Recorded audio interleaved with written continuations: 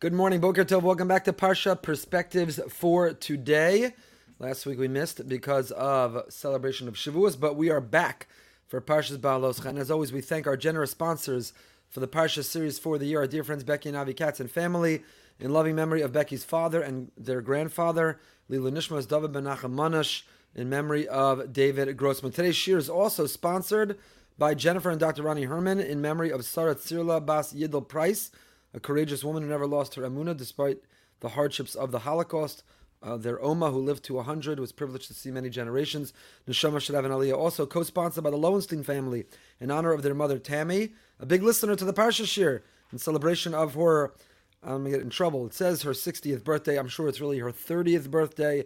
A very, very happy birthday. Thank you for listening and learning with us. And lastly, by Colin Stein, Haley Ostrovsky, Ruth Sedowitz and family, in memory of Fega Bas Moshe.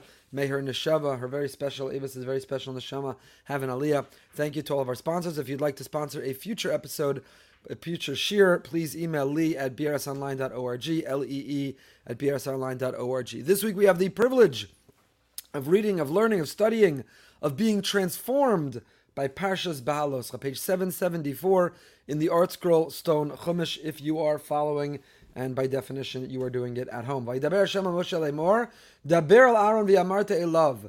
Hashem speaks to Moshe saying, speak to Aaron and tell him, B'ha'aloscha es haneros, el mul pnei ha'menorah ya'iru shivas haneros. When you kindle, when you light the lights of the menorah, towards the face of the menorah should you light all 7 lights. There's a lot to talk about in this opening of the Parsha. In our many years of Parsha classes, you can follow online. We have spoken about it. We have a lot of other things to get to in the Parsha. I'll just say very briefly one thought from the Imre Chaim. We've said it before. The 7 branches of the menorah represent the 6 branches of wisdom, all leading towards the 7th branch, which is Torah. All the other wisdoms, all the other disciplines out there in the world, we believe Chachma B'Goyim Tamen, and we believe there is value and virtue to those wisdoms, but they have to serve Torah. They have to complement Torah. They have to be subservient to Torah. Torah is primary, Torah is central, Torah is the authoritative understanding of the universe, of the world, and that's why the 6 branches lean in towards that central branch, which is Torah. The Imre Chaim has a different interpretation. He says, Sheishas haneros meramzim l'sheishas yemei hachol. The 6 branches represent Sunday, Monday, Tuesday, Wednesday, Thursday, Friday. V'haner ha'emtzai, and the middle branch, Romeis l'Shabbos Kodesh. The middle branch is the Halaga, the holy Shabbos. Bi'aloscha saneros amul pnei ha'menorah.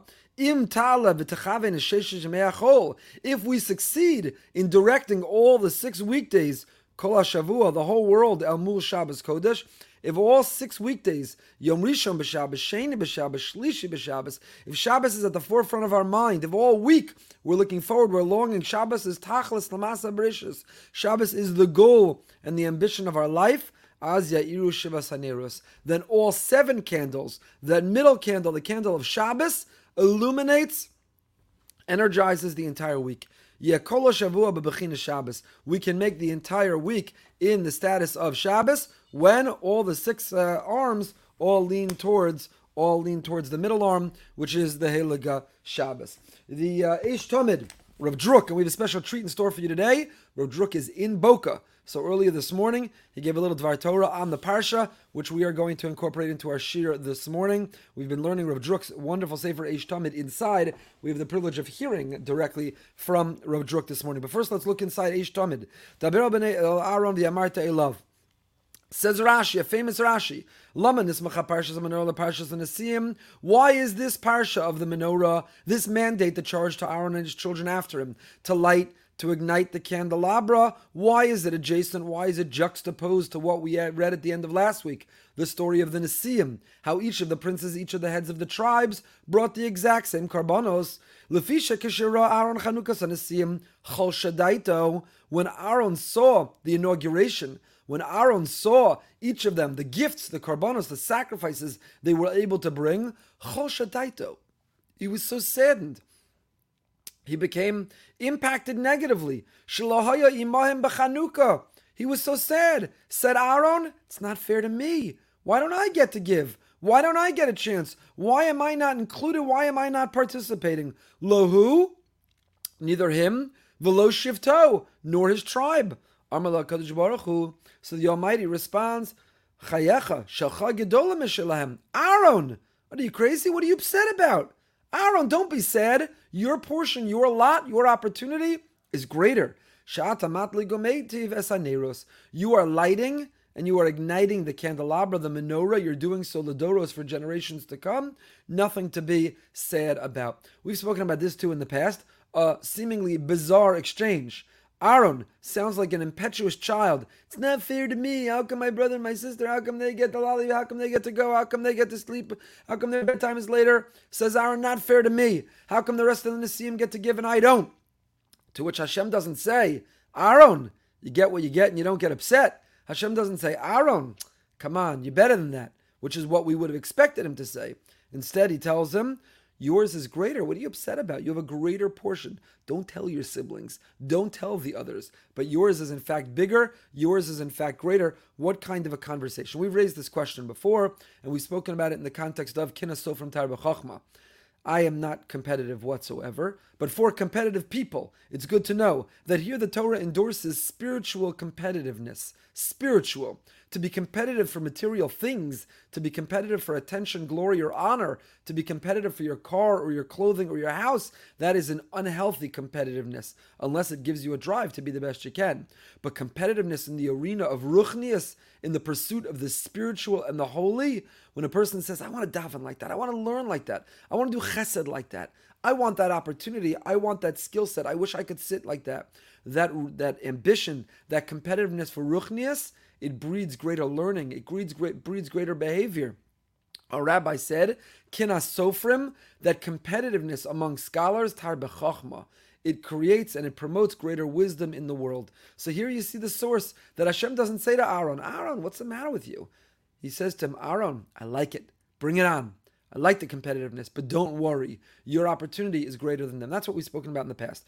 But here Rav Druk quotes, Mavur Barashi, Shadlakas HaMenorah Nitla Aaron Kitanchumim. It seems from Rashi like Hashem giving Aaron the opportunity to light the menorah was given as a comfort, a consolation prize. He was saddened that he couldn't bring the gifts, the korbanos, with the Nesiim. And what was the consolation prize? Don't worry, you get to light the menorah. And the Ramban, Nachmanides, asks a series of questions on Rashi.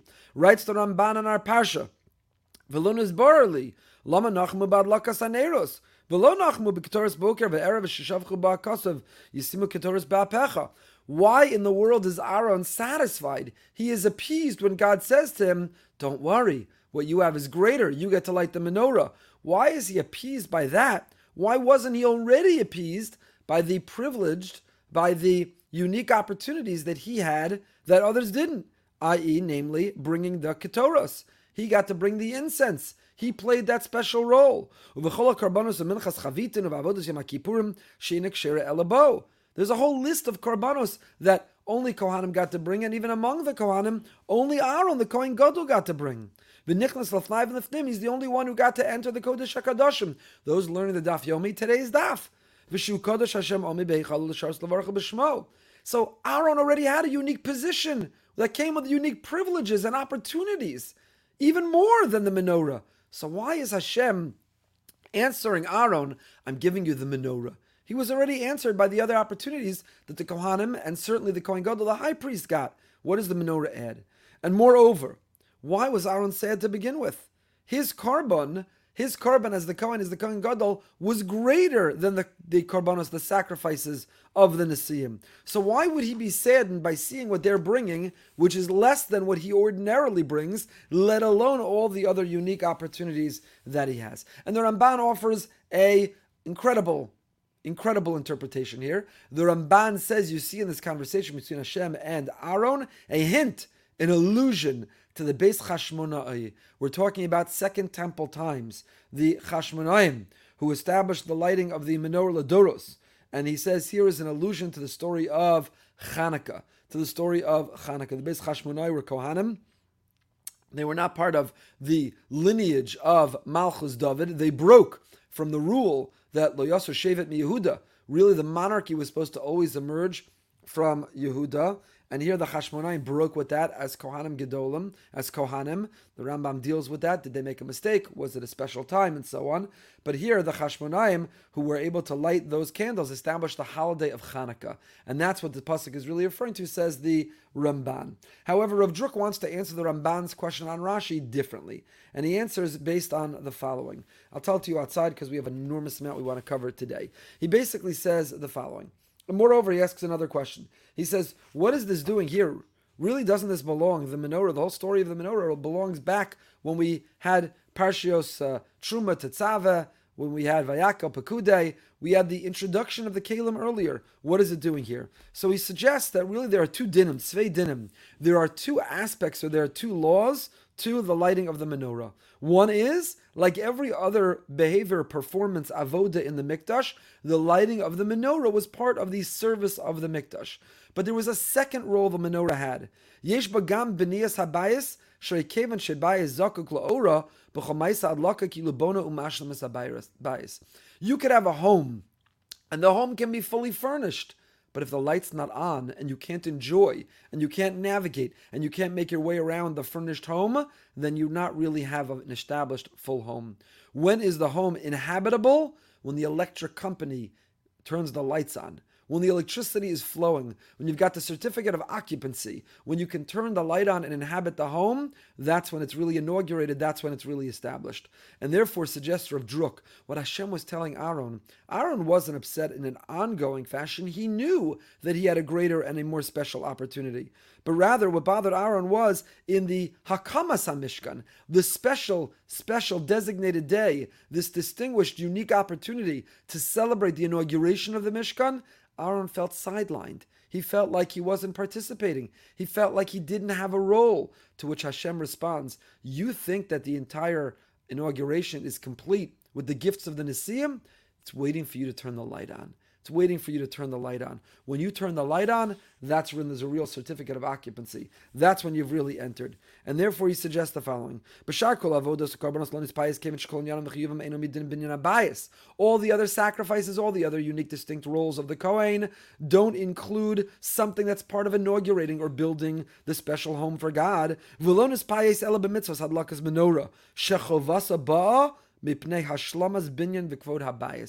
turning on that light was the makeh b'patish. It was the final act. It was the completion of this building. It brought the glory. It brought the functionality. It made it inhabitable. It really made it complete. So by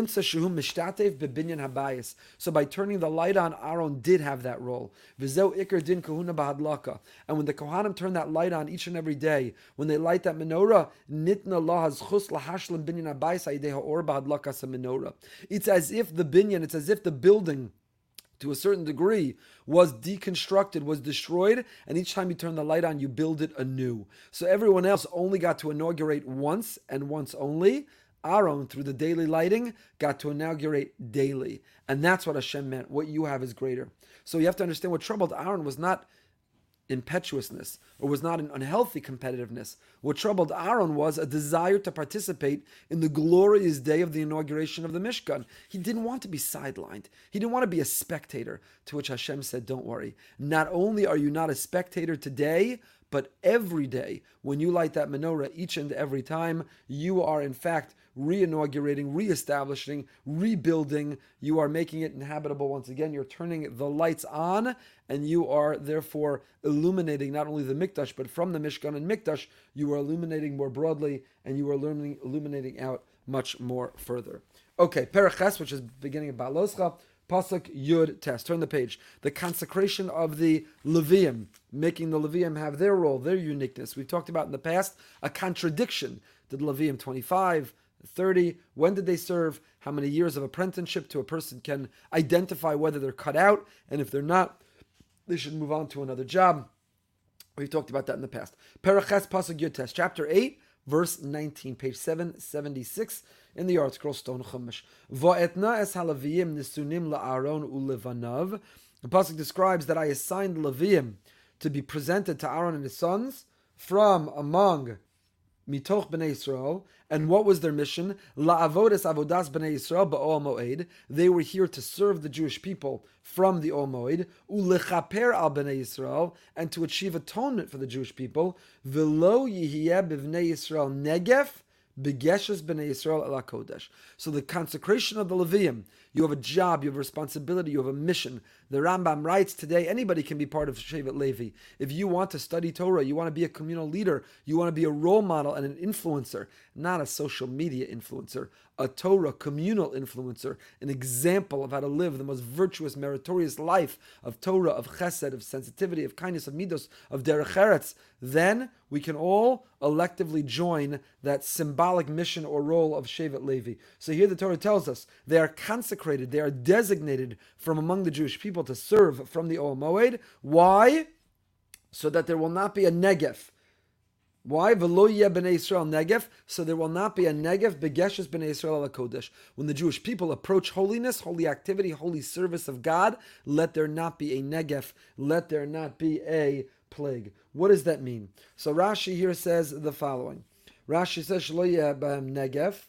Where is Rashi? Pasuk Yud Tes. V'atna chamisha pa'amim nemar b'nei Yisrael b'mikra zeh. Look back at this pasuk, Paraches pasuk Yud Tes 8:19, and you'll see b'nei Yisrael are mentioned 5 times. 5 times.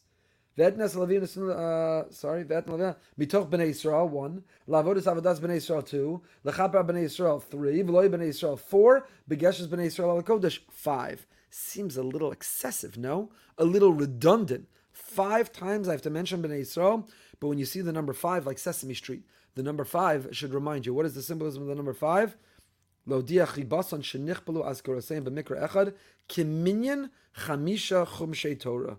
It says Rashi, when you see something 5 times, the number 5 is an allusion, it's a signal. 5 means chamisha chumshei Torah. So Bnei Yisrael are mentioned 5 times in the pasuk as a reference or allusion to the 5 books of Chumash, the 5 books of the Torah. What does one thing have to do with another?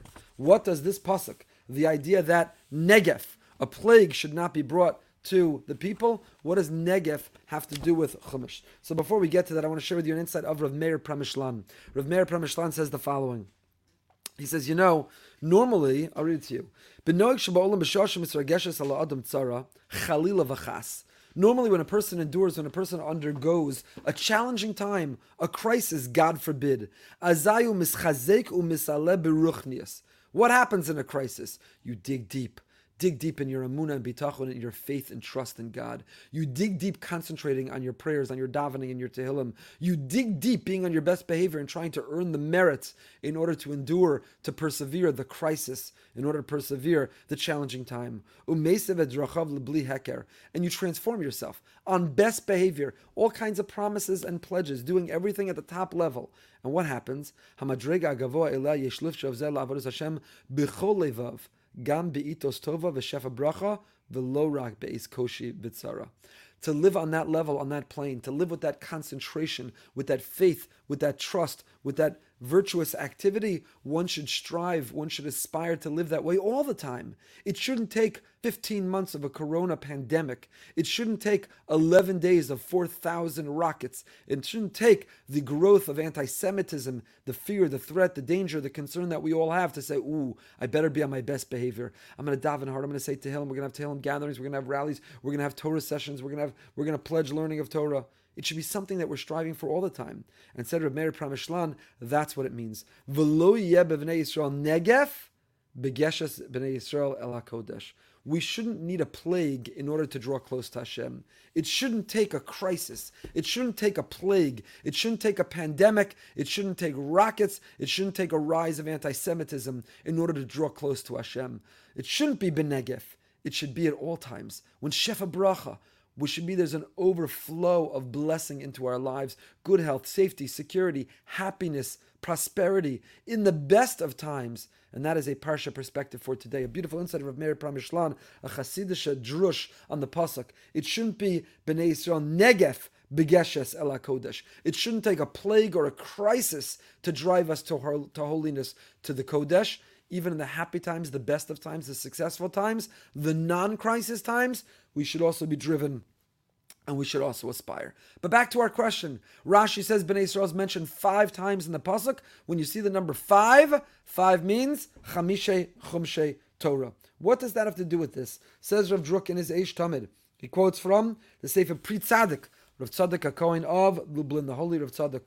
Amad Bezen, he writes the following in Parshas Kiseitze Ozayin. V'lachein, this is Rav Tzadok. V'lachein b'pasuk vetnes lavim nesun la'aron mitoch b'nei Yisrael nizkar bo chamisha panim b'nei Yisrael lo'odiach chibason shenechbalu. So far, quoting Rashi. Rak b'makom shehuskar shehivdel halavim mitoch b'nei Yisrael zachar gam kedushas Yisrael shelo tomar shekedushasosam kalam alavim. The whole section is telling us about the consecration of the Levium, the distinction, the elevation of the Levium. So a Stam Yisrael like me, a Gurnisht, nothing, just a Yisrael like me, will say to ourselves, I guess I'm a nothing. Ich bin a Gurnisht. Kodesh Baruch Hu is not machshav me. The Almighty doesn't value me. The Levium, they're consecrated. The Levium are charged with a mission. The Levium are elevated. The Levium have this whole special role. I'm just a Yisrael. What am I? So, therefore, Rak Shalavim Kedushas Naveh Me Kedushas Yisrael. The Kedushas Yisrael Kola Kedushas. V'lachein Davka Ramaz Bezeh Bepasuk Sheniskru Bnei Yisrael Chamisha Pa'amim Keneger Chumshei Torah. Says Rav Tzadok specifically in the portion that is talking about the consecration and the elevation of the Levium. We mentioned Bnei Yisrael 5 times to say the Levium only have their distinction. It emanates from Bnei Yisrael, and Bnei Yisrael has it the 5 times from the Chumash. We are who we are because the Torah, the mandate, the mission, the charge, the responsibility and obligation of Torah, that is what informs and inspires who we are. Klal Yisrael have Kedushas Yisrael. The Jewish people have a sanctity of the Jewish people because we're charged with the Torah Yisrael. We're charged with the Torah of the Jewish people. And Levium emanate from there. So it says Rav Tzadok, specifically in the portion where we might have erroneously concluded that the Levium are categorically better, we are reminded the Levium come from Bnei Yisrael 5 times. 5 times. That is Rav Tzadok HaKohen's answer to the connection. However, Rav Druk, not surprisingly, offers one of his own. V'nira lefarish ba'ofen acher shekol pam kasher nigashim lefnei HaKadosh Baruch Hu yesh inyan lahazker es chibashim Yisrael lefanav.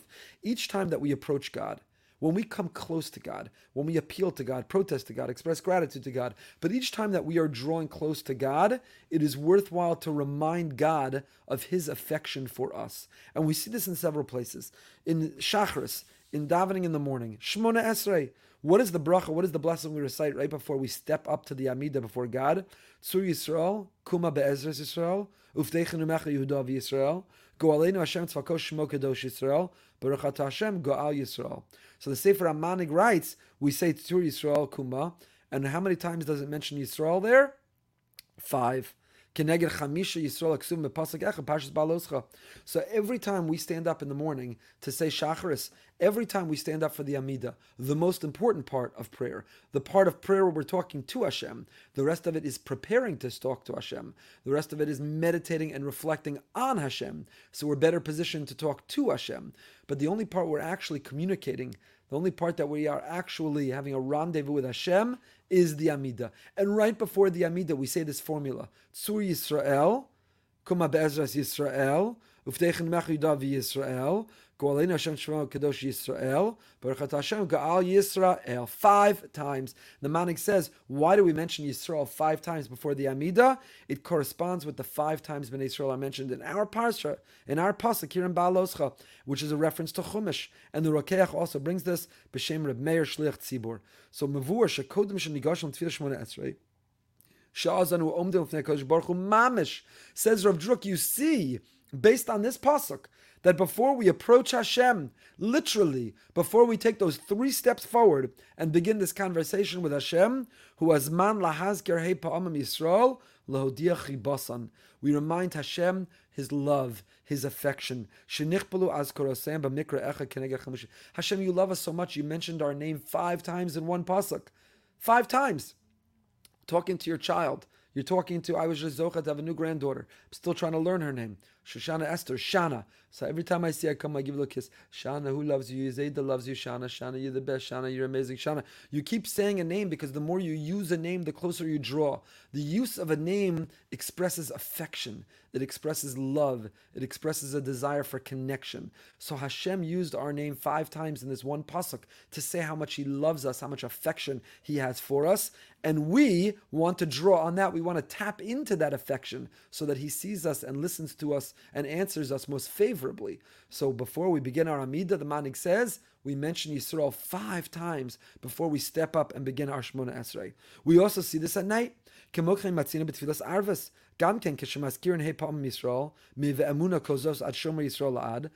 after Shema, Emuna Kozos, until the close of the Bracha of Hashkivenu Shema Yisrael Ad, Yisrael Amo Yisrael, Moshe B'nai Yisrael, Gal Yisrael, Shomer Amo Yisrael Ad. 5 times in Marav we mention Yisrael. So you see, in the morning we say Yisrael 5 times, at night we say Yisrael 5 times. Both in the morning and at night are modeled after our Parsha. Ba'aloscha, and the 5 uses of Bnei Yisrael, the reflection of Hashem's love and affection for us. Apizi yesh levar atam. So now we know why here. Ki achar chanukas hamishkan, kasher tzarach lahaschel ha'avoda, the Mishkan is complete. The inauguration has been celebrated. It is time to step up and come close to God. Specifically, v'ivdalta es halavim mitoch Bnei Yisrael, umiyad achar kach magia pasuk zu, umiyad v'achar rechein bo halavim la'avodas avodas right before the Levium step up, right before they step out in order to begin their avodah, each time we draw close to God, we remind Him how much He loves us. We invoke the 5-fold formula. We have a formula of 5. God mentioned us 5 times to express His love for us, and His love is expressed by His giving us the Torah. Yisrael 5 times in our pasuk, Yisrael 5 times in Tzur Yisrael, Yisrael 5 times in Marav after Shema till Shemona Esrei, the 5 Yisraels, Chumash, right before we talk to Hashem, we remind Him how much He loves us, and we ask for that to be to our benefit. Moving right along, Perek Tes, Pasuk Ches. Consecration of the Levium, their apprenticeship and responsibility, and then we get to the Pesach. We are in the 2nd month they've left Egypt. In the first month of the 2nd year, they have left Egypt. Perek Tes, Pasuk Yud Ches. This is the Pesach Sheni. We're not going to spend time on Pesach Sheni. We've spent a lot of time on it in the past. I encourage you to listen. I've written about Pesach Sheni in Buchenwald after liberation.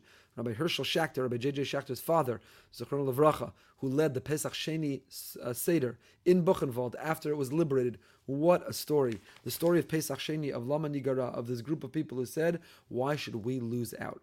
What a powerful message. By the way, this is perfectly consistent with the way the Parsha began. Aaron said, why should I lose out? And now the people who were Tamei Lenefesh, the people who were impure, and therefore the people who were ineligible to participate in the first Pesach, they step up to Moshe and they say, it's not fair to us. We want Pesach. We long for Pesach. Something that no man or woman has ever said since. Not fair. If we got an exemption, didn't have to cook or clean, nobody would be complaining today. And yet, this group of righteous people said, Lama Nigara, it is not fair to us. We want it. We want an opportunity. There's a question. We're not going to study it now. I'll leave you with this one for your homework. What do you mean, Lama Nigara? Why did you lose out? Because you were Tameh. People lose out all the time on things because they are not eligible. I'm not eligible to Duchen. I'm not a Kohen. We've already established that. I'm not bitter about that at all. I'm not a Kohen. I can't Duchen. I don't get the first Aliyah. I can't do the Avodah in the Beis HaMikdash. Men, women, Kohanim, Leviim, Yisraelim, those in Eretz Yisrael. I can't go to my garden in my backyard and do mitzvahs Tataliyas Ba'aretz. It has to be that which grows in Israel. There are circumstances that enable and allow and invite different mitzvahs. So what do you mean, Lama Nigara? You were ineligible because you were Tameh. How is that a legitimate argument, Lama Nigara? If I step up and if a woman steps up and she says, Lama Nigara, why am I exempt from time-bound mitzvahs? I want to be obligated. If I step up and I say, Lama Nigara, why don't I get to Duchen? I'd like to get up on the bima and Duchen. Would Moshe Rabbeinu go to Hashem and say, Taka, it's a good taina. How come he can't? Of course not. So why was this a legitimate argument? And why not only is it a legitimate argument, but once Moshe confers with God, God comes back and says, that was a good argument. Giving you the holiday of second chances, the holiday of Pesach Sheni. It's a good question. We're not going to study it right now. Pesach Sheni, why were they Tameh? They were carrying, according to the opinion that we follow. There are three opinions, but we follow the opinion they were carrying the bones of Yosef. Yosef, the master of second chances, he gave his brothers a second chance. And now these individuals who were tameh because they were carrying the bones of Yosef, they want a second chance, and God gives them that second chance. We're not studying this right now. We move on to the signs. When it was time for the Mishkan to pack up and head out. We're traveling. We're journeying. When God determined it was time for the Mishkan to go. So page 780 in the Art Scroll Stone Chumash, Perek Tes, chapter 9, verse Yurches. Verse 18. Api Hashem yis'u b'nei Yisrael, v'api Hashem yachanu, kol yemei asher yishkon he'anan al mishkan yachanu. According to the word of Hashem, they would head out, they would journey, and according to the word of Hashem, they would stop and they would encamp. All the days that the cloud would rest on the Mishkan, they would encamp. So when the cloud was on top of them, it was time to stop. When the cloud lifted, it meant go time. So each time they stopped or they went was not simple. There was an enormous amount of work to disassemble and to reassemble, to pack up, to head out. Anyone who's traveled with their family, children, passports, TSA, packing the hand luggage, arguing. You know how difficult, how challenging it is. And yet, here, Api Hashem, when Hashem said it's time to go, and when Hashem said it's time to encamp, and how did he communicate those two messages? He did it how? He did it based on Api Hashem. He did it by the cloud of glory lifting. So says Rav, first of all the Shla Kadosh. First let's look at the Shla Kadosh. Shla Kadosh says, Api Hashem, I love the Shla. Shnei Luchos Abris, Bishaya Levi Harvetz. Says the Shla Kadosh.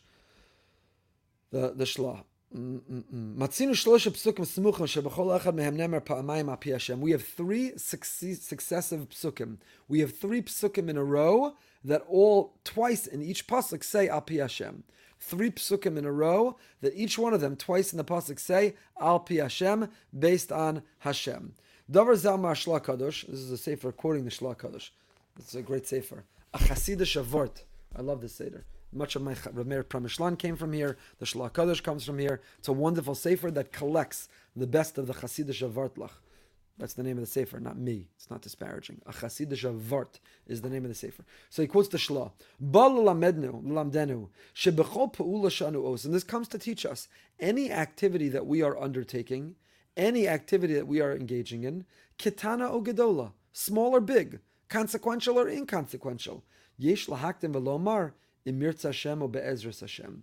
A person should always start the activity by saying, Imirtz Hashem, this kugel should come out good. Imirtz Hashem, this surgery should come out good. Imirtz Hashem, the drasha should come out good. Imirtz Hashem, the drive should go well. Imirtz Hashem, the flight should be smooth. Imirtz Hashem, the court case should be favorable. Imirtz Hashem Be'ezras Hashem. You see it from here. Al Pi Hashem. Al Pi Hashem Yachanu, Al Pi Hashem Yisu.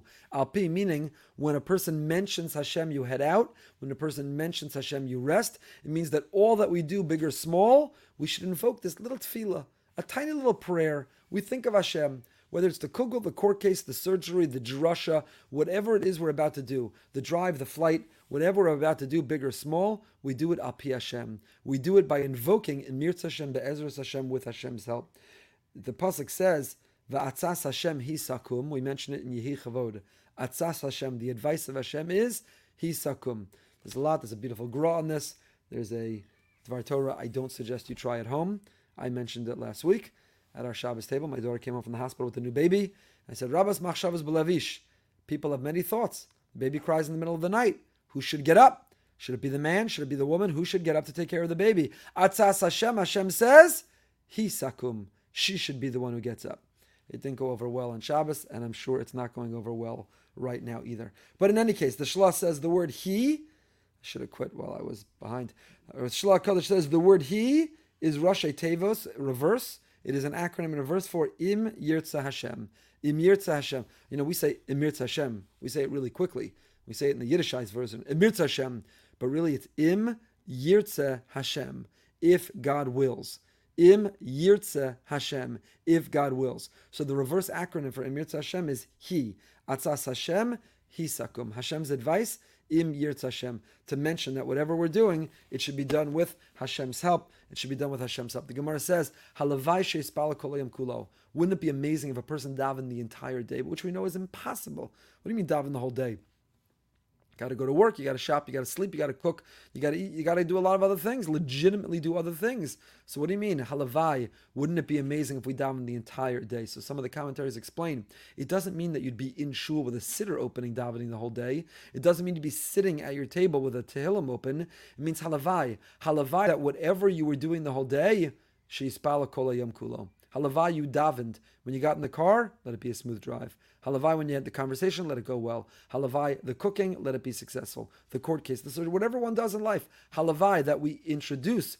Halavai, that we preface whatever we're doing, Ketana Magadolim, big or small, with a little tefillah, a millisecond tefillah, a mirtz Hashem, be'ezras Hashem, tefillah to Hashem, that it go well. But back to Rav Druk. Rav Druk says the following. Al pi Hashem, says Rav Druk.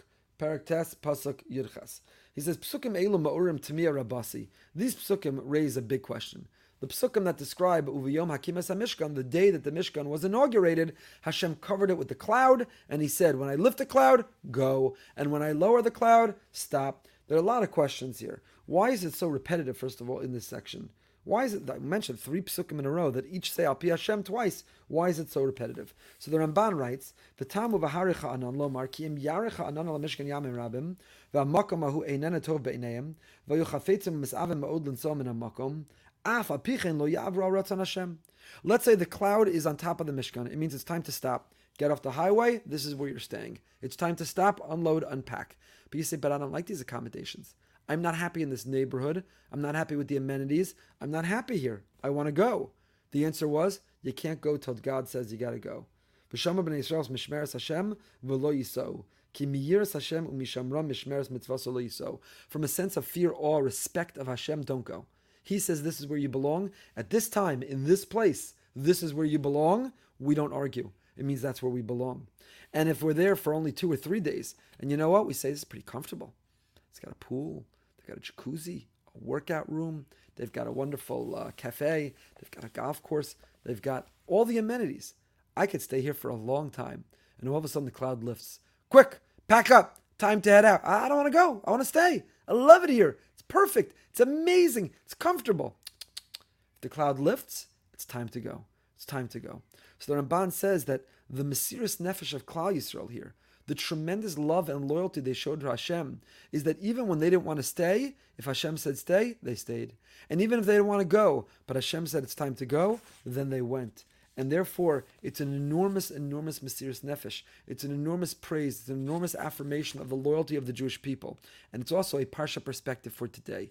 Because the message for us, says Rav Druk from here, and he quotes a story about Aaron. Pasuk said, we read earlier, Vayaskein Aaron amul pnei menorah.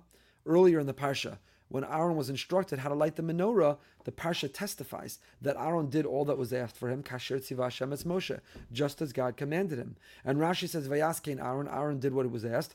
Lahagid shvacho shel Aaron shaloshina.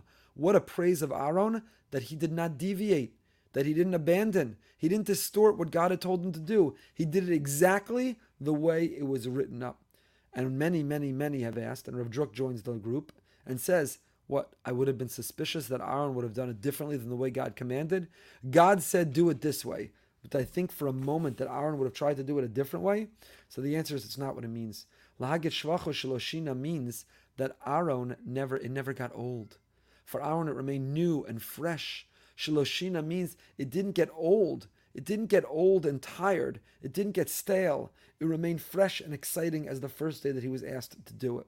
And so for the Jewish people, it doesn't matter. Shloshina, lo mashana be'eza matzavu nimtza, ukama kashalo. Whatever circumstance we find ourselves, however challenging it is to do what God wants in that moment, shloshina, just like Aaron didn't deviate, didn't change, didn't alter, just like he didn't stay a little bit longer when God said go, or he didn't go when God said stay, same too with us. Emuna bitachon dvekas, to cling to God means to believe that if God put you there, in this time, at this place, it's where you're meant to be. Al pi Hashem. It's only when we feel that God wants us to move. It's only when we feel that God says it's time to go. That's when it's time to go. But otherwise, we belong in that place and in that time. Al pi Hashem. Imirtz Hashem, be'ezrus Hashem, all that we do, halavai she'yispala kol yom kulo, says the Shlah, All that we do, big or small, we should introduce with God's help. And wherever we find ourselves in life, we should recognize that that's where we're meant to be. Lean in, embrace it, and make the best of it. Because for right now, for whatever reason, that is where Hashem determined we were meant to be. Parak Yud Pasuk Chav Tes. Moving along, skipping a couple pages. We had the Chatzotzros, the order of breaking camp, how the camp journeyed, how the camp went to battle, went to war. A lot to learn from here, but not for now. Page 784. Vayomer Moshe lechovav ben Reuel hamidyani chosein Moshe nosim anachnu el hamakom asher amar Hashem oso etein lachem. Now, all of a sudden, Moshe has a conversation with his father-in-law Yisro. Yisro is ready to head back home, and Moshe does something, another unusual departure. He begs his father-in-law to stay. I can make father-in-law jokes because I'm a father-in-law now. He makes father-in-law, he says, can you stay? Don't go. We need you. Please, come with us. L'cha itanu. Come with us. Vehitavnu lach. Ki Hashem diber tov al Yisrael. Come with us. It will be good for you as well. Hashem has spoken well to the Jewish people. Moshe pleads with his father-in-law, with his shver, you have to stay. Don't go. Now, does Yisro stay or go? We don't know. I've spoken about this in the past. We're not going to elaborate now. The Torah never fills in. It's a blank. Does Yisro listen? Does Yisro acquiesce? Does he stay? Or does he go? We don't know. It's a machlokas in the Mefarshim. It is debate among the biblical commentators. What does Yisro do in the end? Why wouldn't the Torah tell us? Why does it leave it a mystery? Obviously, it's not as important to know whether he stayed as knowing first that he came to begin with, and second, that Moshe wanted him to stay. Why did Moshe want him to stay? So let me read to you from Rabbi Soloveitchik, the Rav Chumash. Rav Soloveitchik said the following. With this conversation between Moshe and his father-in-law, we get a glimpse into Moshe's mood during the day after the second Pesach, as the people begin to march. He speaks in a climate of serenity, of peace of mind, of unqualified assurance. He expects great things as he speaks of the final journey to the promised land. No delays, no procrastination. It's going to happen right now, not tomorrow. Said Rabbi Soloveitchik, listen to this. Sometimes I want to cry when I read this parsha. Look, first of all, we think of the Rav as this intellectual, brisker, emotionless, and the Rav describes that when he reads Parshas Ba'aloscha, sometimes he wants to cry. You know, we live backwards, so we all know how it ends. We know the Jewish people wander 40 years in the desert. We know that generation doesn't make it in. We know Moshe doesn't make it in. So we know already when we're reading these parshios now, as we do every year, we already know how this story ends. But said Rav Soloveitchik, he says, imagine living it. Moshe is serene and peaceful. He's excited. They've got their ticket, their flight, the Nefesh B'Nefesh, Aliyah. They're on their way. No delay, no procrastination. It's about to happen. The journey, the flight's tomorrow. Sometimes I want to cry when I read this parsha, said the Rav. Look at the simplicity with which the great Moshe, the master of all wise men, the father of all prophets, speaks. He uses the grammatical first person. We are traveling. Come with us. We will be good to you. Join our triumphal march toward destiny. Moshe says to Yisro, it may become your destiny as well. This was not simply an invitation extended by an individual to his father-in-law.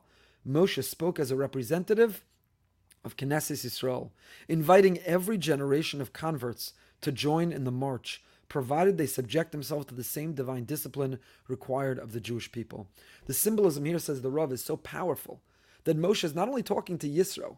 It's not Moshe, the individual, talking to Yisro, the individual. It is Moshe on behalf of the Jewish people, speaking to Yisro on behalf of every future convert. You want to join our people? You want to join our destiny? You want to join our march to the promised land? You're welcome. Come. We're not a discriminatory, biased people. We are not a people who feel superior. Anyone can join us. And a Gersh and his Gayer, when a convert joins our people, they have just as much a part of the Jewish people. In fact, the most often repeated mitzvah in the Torah is to love the convert, is to not remind them of their conversion. Moshe was certain. There wasn't even a shadow of a doubt in his mind that he was going to enter the promised land. He and the entire congregation would be classified not as Yotzei Mitzrayim, those who departed from Egypt, but as Bo'ei Ha'aretz, those who had come into the land. He was convinced that he would see the beautiful land, the hills of Yehuda, the prairie land of the Sharon Valley, the mountain of Lebanon. Later he would fervently pray, let me cross over and see the good land on the other side of the Jordan, the good mountain in Lebanon. His prayer did not come true. At this time, however, he had no doubt about his destiny. the whole operation, if successfully brought to a close, would have lasted several days. There was no need for spies and scouts to explore the land, to see whether the land was good or bad, whether the cities were walled or open, whether the population there was strong or weak, healthy or sickly. Intelligent work is necessary only if one has doubts. This was the pre-doubt period in Jewish history. What a powerful description of Soloveitchik, who says he cries when he reads Parshas Ba'aloscha, when he hears the confidence, the excitement in Moshe's voice when he invites and he talks to his father-in-law Yisro.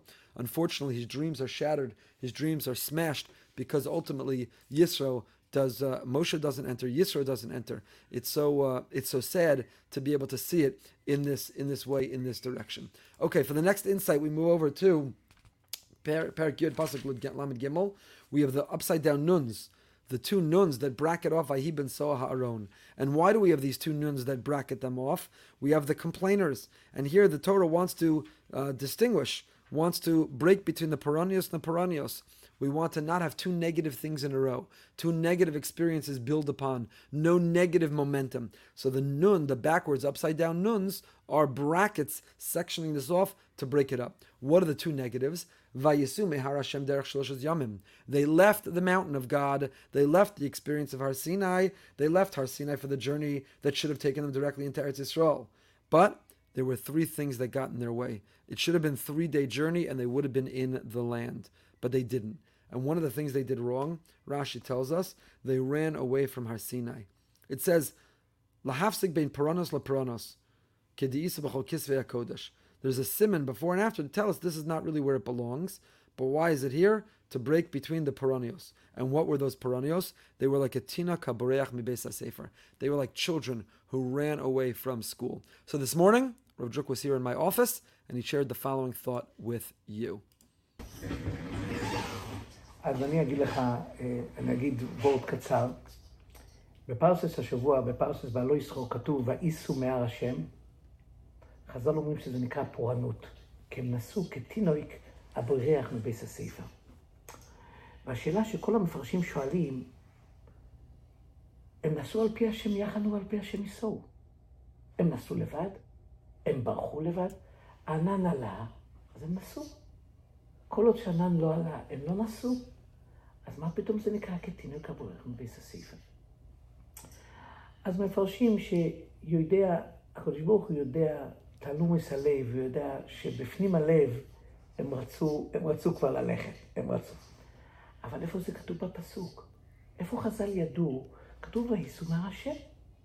איפה כתוב בפסוק שזה היה כתינוק הבורח מבית הספר? מאיפה חז"ל ידעו מהתורה שוייסעו מהר השם זה כתינוק הבורח מבית הספר?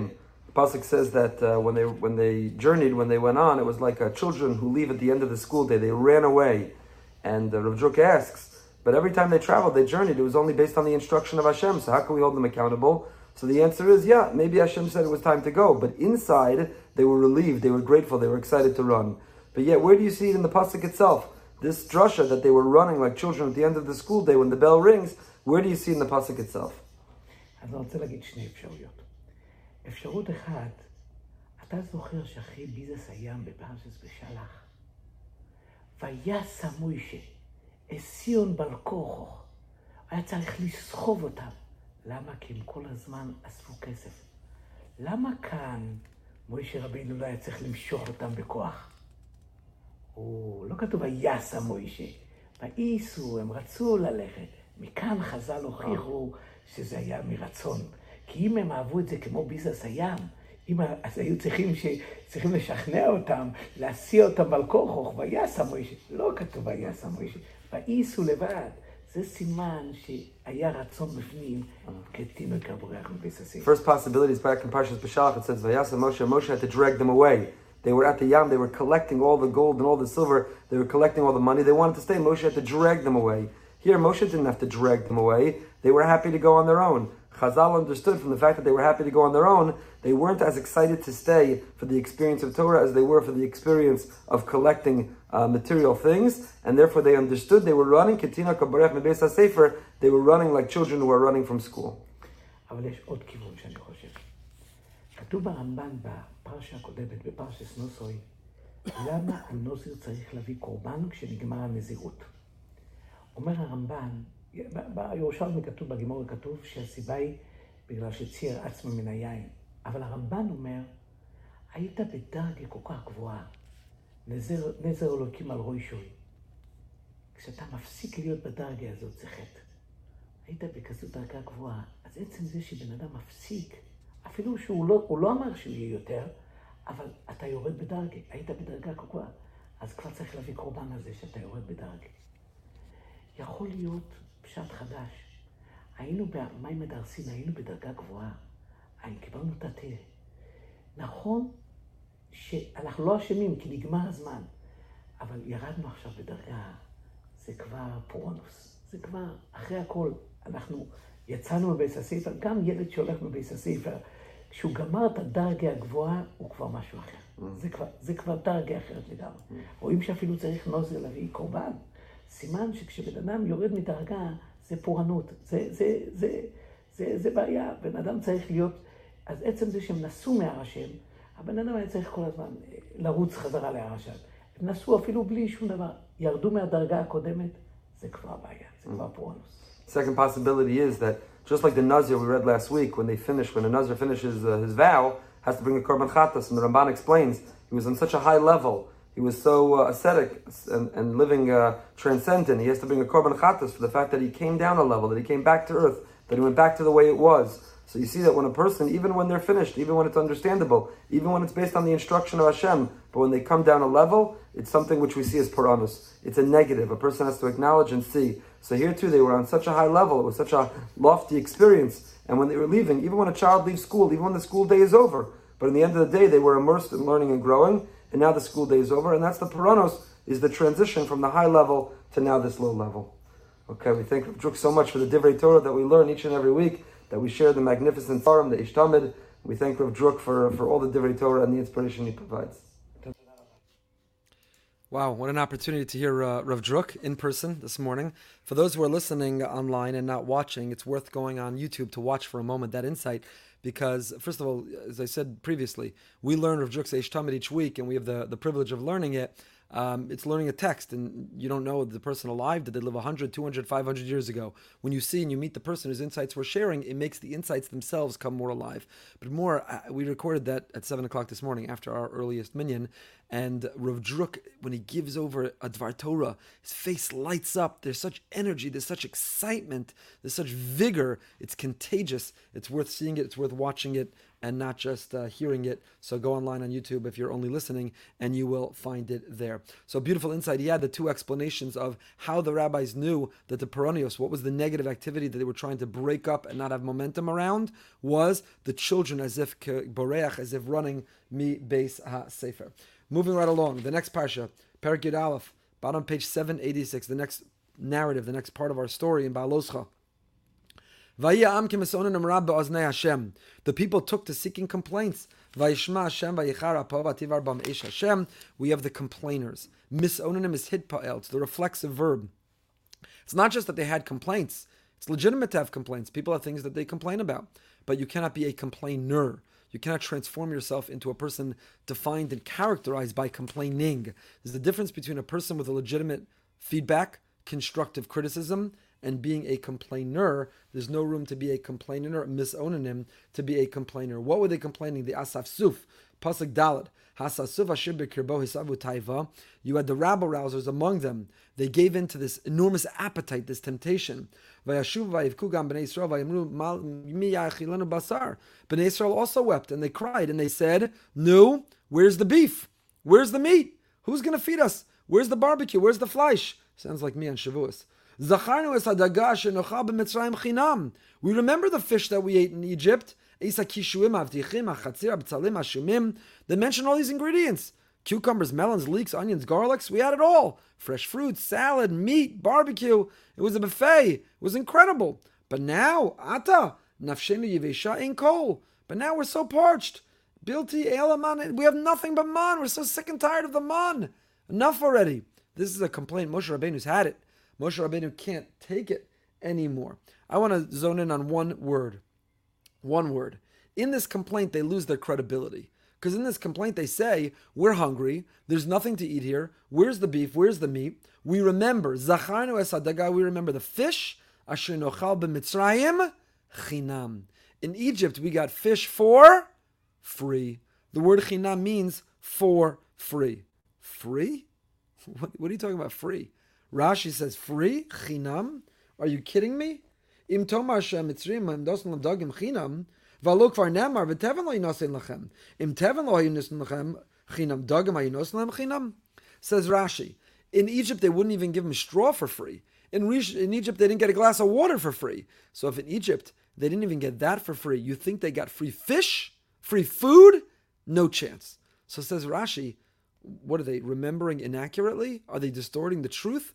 How could they possibly say we're hungry, there's nothing we long for, we remember the way it was in Egypt? In Egypt we had free fish. Free fish? No chance. The Ramban disagrees. The Ramban says takaya, because in order to keep your worker have stamina, for your worker to have strength, for your worker to be efficient, for your worker to produce for you, you got to feed them.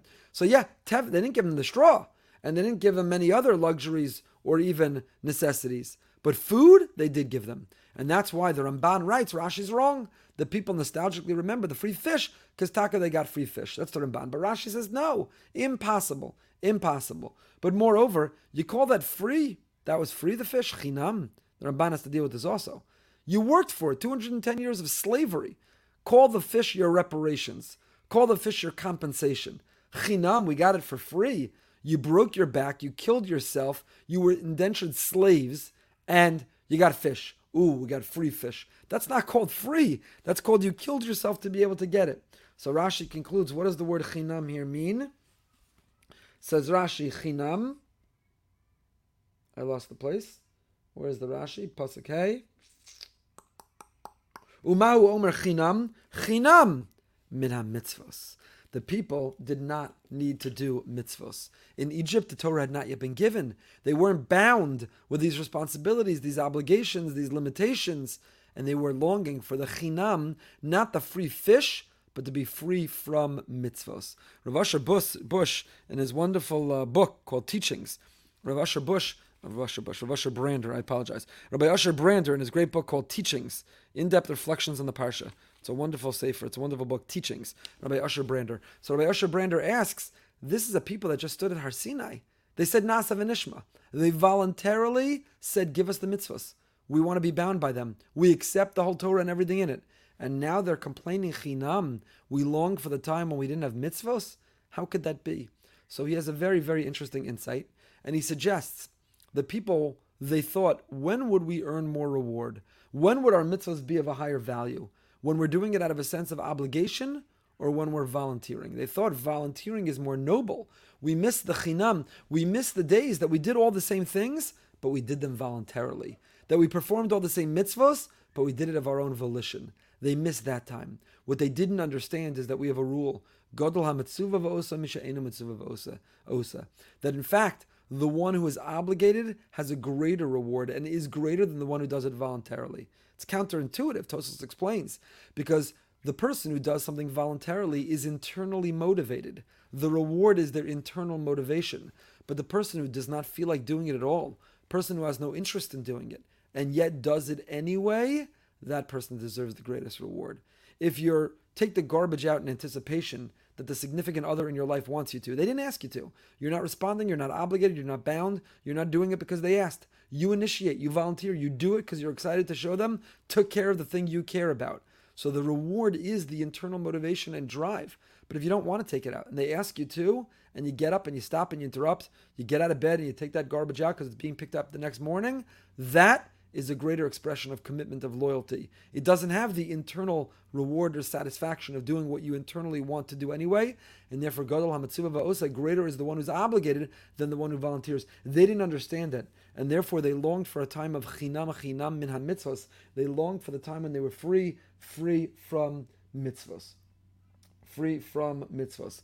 I had many other insights I wanted to share with you this morning. I'll ask it as questions for you to think about as we end. Miriam gets in trouble for speaking Lashon Hara. Miriam and Aaron speaking Lashon Hara about their brother Moshe. Moshe, the Torah testifies, Hashem says about him, Va'ish Moshe anav ma'od. Moshe is the most humble of all people. If he's so humble, how could he have written that down in the Chumash? If he's so humble, how did he actually record in the book about him, about his humility? Isn't that a contradiction to humility that Moshe, who Moshe only took dictation from God. God actually authored the Torah. Moshe took dictation. Why didn't Moshe object? Why didn't Moshe say, I'm not putting that in the book?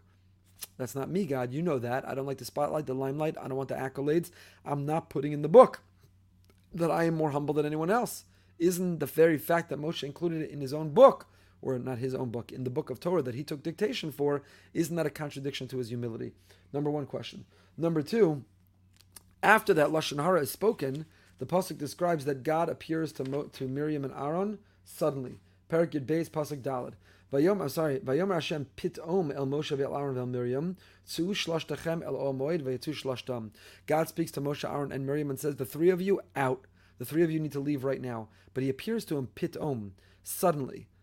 We don't see the word suddenly in the Torah, only in two places. This is one of them. Why does it have to say that God spoke to them suddenly, as opposed to suggesting he took his time and spoke to them later? Why suddenly? Please, God will address both of those questions next year, Parshas Bahaloscha. Until next time, stay happy, stay healthy, and stay holy.